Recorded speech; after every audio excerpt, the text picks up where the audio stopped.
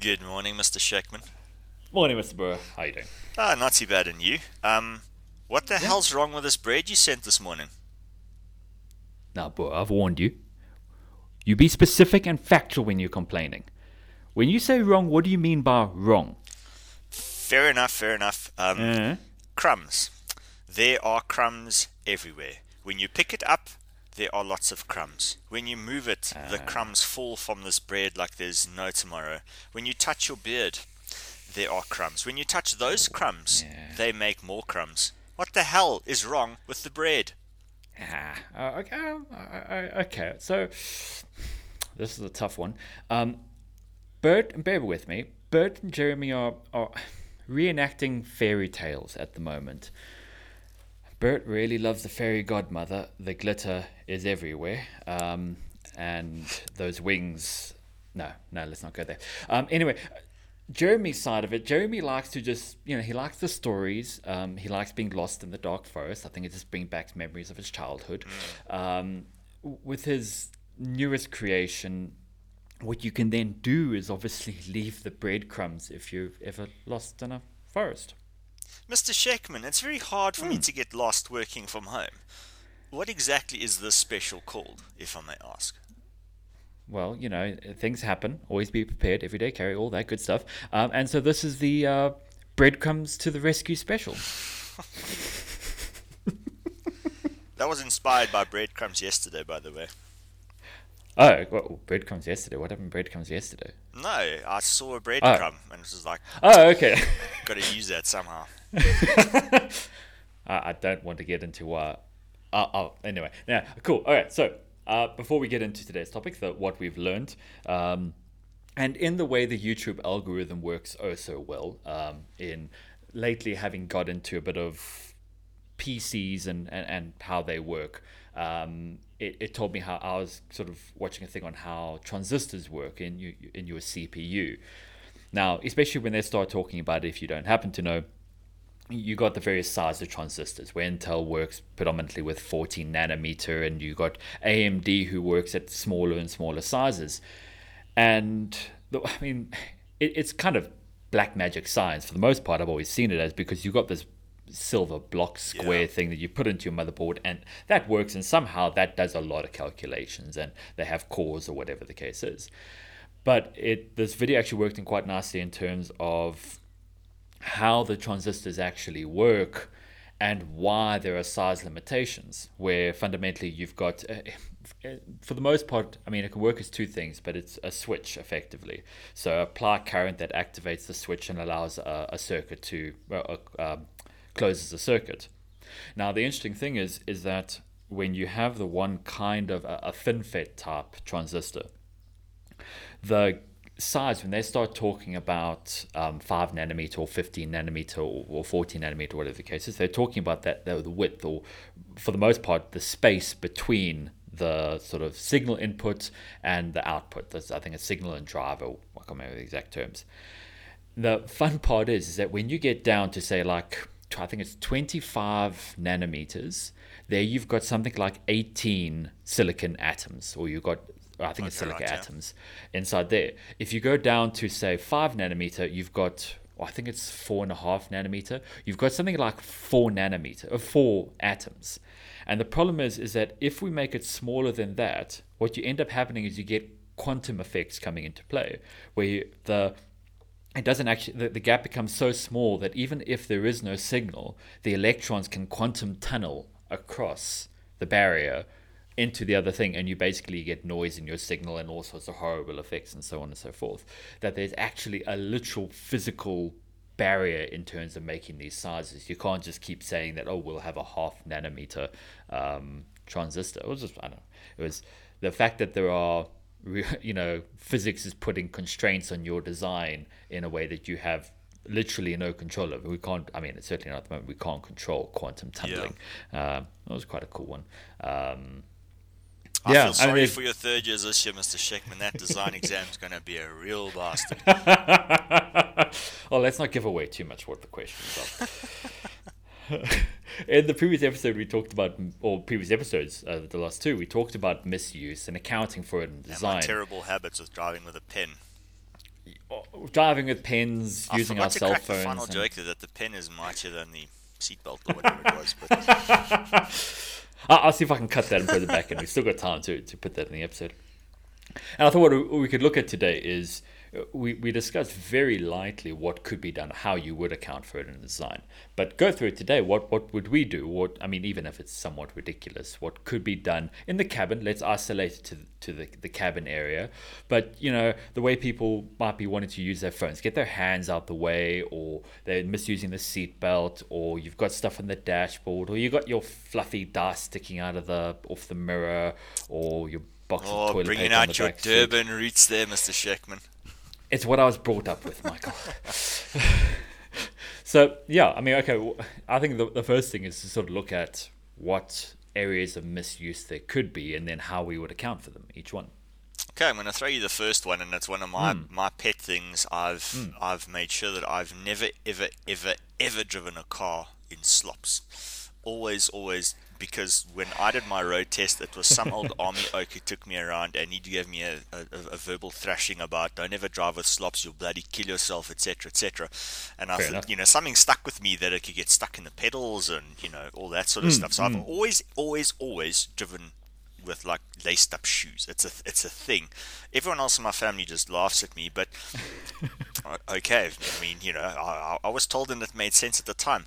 But I have, in my time, had to take the odd ride to visit an airplane factory or something like that with students, and I'm amazed at how much rubbish they have on the floor as the driver. And you sort of think, surely you have to think about designing pedals as though people will be idiots and they will have old fast food things and they'll take off their shoes and leave them there, or there'll be a gym bag or something there. Surely you have to think about that when you're designing certainly the most important single pedal on a vehicle, and two of the other ones. And how do you design in that? There is enough space that if something gets wedged behind there, you can still maybe drive with it, or you can reach in that there's nothing to snag behind. Like, would you factor that in the design? Okay, so I think the first thing would be to break down is why do you put stuff down there? Okay, so the passenger side of things, hopefully there should be no pedals there, so shame for them, they get the trash. Okay, I think that's something else too. That's human habits accounting for that. But personally, I have a jump starter kit that sits under my front seat with a whole bunch of other gear and stuff. And occasionally in a severe braking situation, I know that thing does fly forward and hits my feet. But it's big enough that it can't go under a pedal. It hits my foot before it hits anything else. It's still dangerous as all shit. I really should move. Okay, but your feet are in the way to prevent it doing something which you have already predicted it could do. Yeah. So my thought is sort of go a style of basically continue the seat. I think it might make it difficult to actually get in, but continue the seat with sort of an incline that leads from your knees in the same position your feet would basically sit in, all the way down to the pedals. That area underneath there can be used for storage, so you can have like a little lever or like a little compartment, something, and slide something in. But otherwise, fundamentally, literally, you'd putting anything down there would immediately slide down to the pedals and should be an immediate no. Yeah, and for me, in my car, you could have, let's say, something that a passenger in the rear seat puts down there, which could roll. I'm not aware that when they got in, they had that thing, and then we go around a bend, you brake hard, and that thing rolls down. In your particular case, every time you brake hard, you are expecting to be hit by your service kit. However, if there was something in your car which took you by surprise while you are, let's say, emergency braking, now all of a sudden your brain's got an unwanted signal. Exactly. Yeah. So yes, I think from a design point of view, you should take that into account. Certainly from maybe not from the pedal design, because your feet, as you rightly say, are in the way. So if something rolls from the back forwards, your feet should stop it or notice it or whatever. But then there's still an element of maybe you don't want that to occur in the first place, in which case what could you do? And as we know, vehicles are gizmos for, and maybe that's our next topic, for interesting storage contraptions. I can remember a few years ago when they brought out a very cool car in the States, which, I wanted it just based on its name. It was the Lincoln Aviator. All right. It was Yeah. a 7-seat SUV. The number one selling feature on the glossy magazine thing was that it had 35 cup holders. 7 people, 35 cups, and I thought, can you imagine how much stuff you could have in there? Like as a DIY guy, you could keep your drill in one, your Dremel in one, your hammer in one. Hell yeah. Okay, But I mean, so for pedals, I think yes, the way that you could solve it is to think about it and then think, okay, so how could you use that space for, and obviously you need to factor into account that if you did have a storage box there, it allows for seat motion and all of that, all that yes, nice and fun I stuff. think that would become an issue. Yeah. So yeah, it'd be a case of the. I design it in such a way that if you happen to move your seat forward, it would. If there's something in there, it would crush it because the higher priority is the keeping the distances and all that right.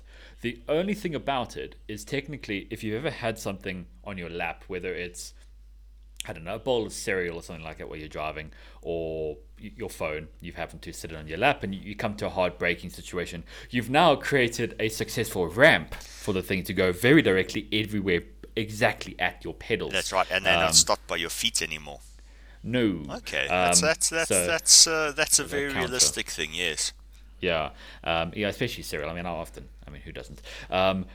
The other alternative then would be to actually just get rid of the pedals altogether, design a driving system that does not rely on pedals altogether. Automatic cars, you'll have already lost one. Your brake, well, I mean, like accelerator, I could see a way around that. If you have like twist grips on your steering wheel or something like that, you can, have that for acceleration. But I think the the the knee jerk reaction of slamming your foot to the ground, almost like a bracing yourself onto a pedal, the brake pedal, is one of the more accurate ones. Not to mention also the one you really don't want to break up or stop.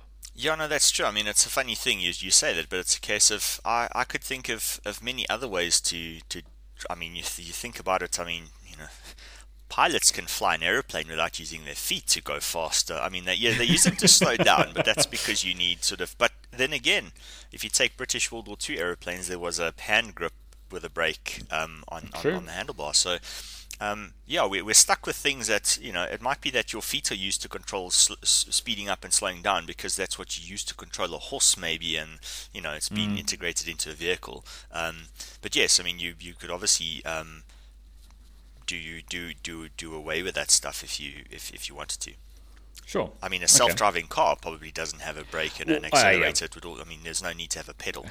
At some point, eventually, get rid of everything. Yes. Yeah. Just basically contain the person in a cocoon and tell them to shut up. Okay, Yeah, so exactly. for misuse, our ultimate thing is then, well, why have flippin' pedals and things in the first place?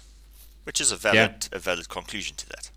Yeah, get rid of the whole misuse thing. Is get rid of the driver. There's no way There we the driver go. can misuse it if there is no 4 driver. passengers in a 4-seat car. Okay, fine. But- Let's dive on to another one. Do you want to do storage or do you want to do some other kind of weird internal system that's meant for, let's say, safety, which people can misuse? All right, let's aim at your fluffy dice. Okay. Because that's a pet peeve of mine, is people that don't have their mirrors lined up so they can actually see backwards. Or block. Or I mean, what about the holiday thing of you've now piled up. You've got Yes. in your little your hatchback and you've piled everything because you've got 6 people in 7 the car. and you're pool with that. noodles, 3 boogie boards, the works. Yeah, it's all back there, and you no longer have a rear window. I mean, you do, but there's no way of telling anymore. What about that? I mean, how do we account for that in a design? Well, I suppose in that particular case, you could then do what we said we weren't going to, which is to move outside the vehicle, and you still have your wing mirrors, which Sure. are quite difficult to obstruct. Let's assume that you've got your little car, though. You attach a bloody caravan behind it, so now it doesn't matter whether you had boogie boards or not. And let's Sure, assume that you can't find where the hell Dad keeps the mirror extender, things to see around the caravan. Now off you go. So now you cannot see behind you whether you look outside or behind you. Would you say that that's an example of misuse? I'd say it's an example of misuse, and I have a feeling it's already solved. Well, and certainly your high-end cars, with your reverse cameras or cameras and systems like that. You don't need an actual mirror. You can have a device that sits in the middle of your windscreen at the top there, but it's a display. But it's going to give you a fantastic view of the front of the caravan. Well, I mean, you simply have another camera, a detachable camera, or Ah, whatever the case is, or a system, let's call it a system rather, that is portable or adjustable and can be fitted to the back of your camper. I think even what you could also expand it to is that the trailer hitch, if it knows which direction the sort of hitch is sitting on the ball joint, you'd then be able to even have a display as you're driving, it could tell you. I mean, it's a whole separate problem, but this is not really a misuse. This is just a problem in terms of reversing trailers and caravans and whatever the hell you got in the back of your car. well, I like that idea, and I'm going to add. I'm going to add a bit of fire to that. Sure. A lot of, in fact, the yeah, reversing caravans is let's say one story. Sure. Everyone needs to learn how to do that because it's kind of Yeah. challenging and fun to do, and it's not actually that difficult. Apart from, you just have to take your little transistors and plug them in the other way around, and then you're fine. Yeah. Here's the thing. Almost every single case where I've ever been sort of up a hill or something like that behind someone with a caravan, they have misjudged an overtake quite badly, and they've been quite lucky to live through it. Now, Yes. I think a system which is, let's say, yeah, it's linked to what the tow hitch feels, because the tow hitch you could actually measure things like acceleration, both accelerating lateral. You'd be able to effectively work out whether you were a go or a no-go for launch based on that. Because let's be honest, when people strap a thing on for holiday, okay, that came out all wrong. When they put on a caravan There are for times and holiday, places for that, sure. yeah, different strokes for different folks. When you've got the caravan on your car, you don't exactly go out and do a 0 to 60 acceleration and a braking test to calibrate yourself for this new behemoth that you're driving, do you? No. No, you just, in fact, here's exactly where the danger is. And having done it umpteen times, you load up a car, you load up the trailer, you attach it, you leave in the early morning where there's no traffic, you make it, and then you're driving at 120. You haven't actually had to brake hard to determine how the vehicle behaves compared to how it did until you have to brake hard. Yeah. Okay, so I mean, let's look at it in terms of. I mean, what you have is a what is it? A dynamically unstable mass behind your vehicle that you're now trying to bring to a stop. What would you say is in this particular situation? Okay, the misuse has led to this. That's the sort of context to it. What is the problem then in this? What is causing the issue? It's effectively a mass, a moving mass issue, yeah. And obviously, it's an articulated mass where Yes. if you're not, let's say you're braking around a bend, the force into the tow bar is actually going to produce quite a large side load on your rear tires, which is the jackknifing effect. I'm thinking almost like ways of countering, either a sort of a rods that extend and basically lock the caravan or your trailer or whatever device basically in line with your vehicle, almost like extending your chassis so it becomes effectively a limousine, a stretched car. Alternatively, potentially your tow hitch and the way it's designed is actually split, so that the moment you have extreme braking, it basically stretches open, widens out. The trailer itself is designed so that instead of that triangular form that leads there, it opens out into a square or even a sort of a obtuse angle, opened out, and that then basically prevents any kind of movement. It basically effectively locks it into position, into whatever angle it was, so that you can come to a stop. You might be doing all sorts of damage to your bearings of your trailer wheels and so on and so forth, or the tires, but it won't cause the thing to flip around and hit the side of you, or whatever the case is potentially. Yeah, while you were busy sort of discussing that idea, I came up with two. One is, it seems funny that, let's say, you've got this very fancy sort of SUV thing, which has got every safety feature invented by man, and then you've got this dinosaur technology, leaf spring suspension, drum brakes on your caravan type thing. Yeah.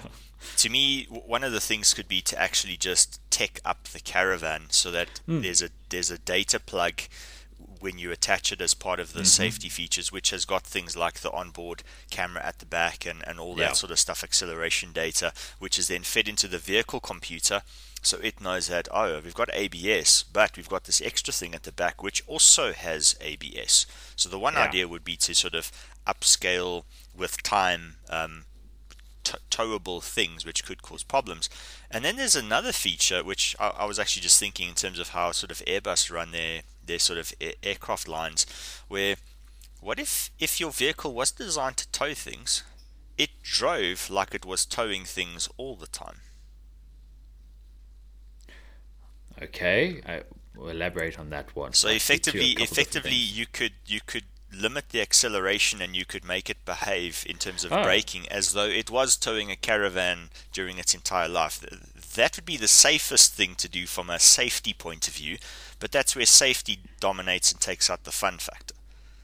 I think so, and I think it's something to sort of bear in mind in this sort of countering for misuse, where you can go to a point where basically, right, this car has a 0 to 60 speed of 12 minutes in case you had something attached to it. Yes. It's maybe designing for a static situation. We will assume the worst, and it's always going to run on that worst case scenario.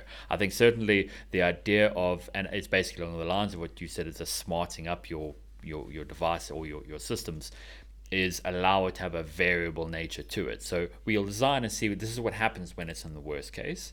But if that's not there, the system can adapt so that, right, sports mode to off-road mode to non-trailer mode, and corrects there. But at the same time, the extra two things you need to consider is people. You don't have to always buy the most expensive thing. If you can go for a cheaper option to get it to work. So although certainly when it comes to tech, that's advancing these days so much that that's not going to become a thing that eventually everything will be teched up, I'm sure. But the other one is people being lazy. I don't want to do this stuff. So you've effectively got to take it out of their control. I don't want to have to put it into sports mode. I don't want or caravan mode. I don't want to have to hook up all that special stuff. If I just hook it on the tow hitch, who cares? So to me, a lot of the design for misuse is expect people to be lazy and not do something, and how do you then account for it? So certainly have the predominant thing of the smart stuff, hitch your cable up and things, but then have the car able to detect, okay, fine, when I'm driving and the driver makes this turn, my tail's kicking out a little bit more than it should. It's almost like I have a 1 ton load at the back there being dragged, and almost limits you. There's almost like a throttling of your computer to stop you overheating it or whatever the case is. It's like, okay, cool, you can't push this pedal as much anymore, or whatever the case is. But I think certainly when it comes to that would be more of a smart control system. Yes, I mean, the reason that I pitched the ideas in that particular order was you could, I mean, logically, if you faced with a problem, vehicle, and then towing something with, let's say, start out with visibility, you solve the visibility issue, you then think, but if you're at the back and you lose control, okay, let's think about the control thing. The correct thing to do is to try and solve the problem based on the thing that's causing the problem, right, which is then the towed object. But the reason that I pitched the idea of taking out the caravan first was because then when I proposed the thing of, well, why don't you just make it that if you're driving and you want to learn what towing a caravan is like, your vehicle will act like that all the time and you won't even know that you're towing a caravan. Yeah. And the thing is, if you came up with that idea first, I guess you'd then jump into but that's a bad idea. For all it takes away my freedom to drive like a hooligan, and like, no, this is no fun. I'm not going to buy a car that offers that safety feature. And that would then force you to go back to what actually causes the problem. One sort of alternative that could, I nearly said caveat, that's for the sake of it, but I did anyway. One alternate direction for that is... You mean your caveat didn't have a caveat? My caveat didn't have a caveat, but so we had to mention caveat nevertheless, was designing a car that maneuvered or steered in such a way that were to have a trailer hitch behind it, it wouldn't make any difference. Whether it's a case of it has all-wheel steering along with your trailer system, so just you effectively never actually have a multi-direction system, or maybe it's some kind of what's it? The buses that have the articulated buses. Yes. Something along those lines. Maybe something there as a alternative, but the problem with that, we're going for a whole new kind of system. This is a whole new way of doing vehicles. Is at the very least, people buy a car because it looks like a car. If you suddenly put an extra wheel on it, if you suddenly have where the steering wheel suddenly looks completely different, okay, if it looks like a flight yoke, I'd probably buy it because that's cool. But the odd or that doesn't look right stuff has a huge effect on people wanting to buy it. And it's all very well, technically this works, but there are a number of products and certain examples in history where a design did not work because people didn't like the way it looked. Exactly. They thought it looked wrong. And that's just something to bear in mind then. With that, maybe we sort of wrap it up here at this particular one. If you've got any questions or anything you want us to continue this topic, any other examples you want us to cover, toastingdesign@gmail.com. Otherwise, thanks very much for listening. We'll catch you guys in the next one. Cheers.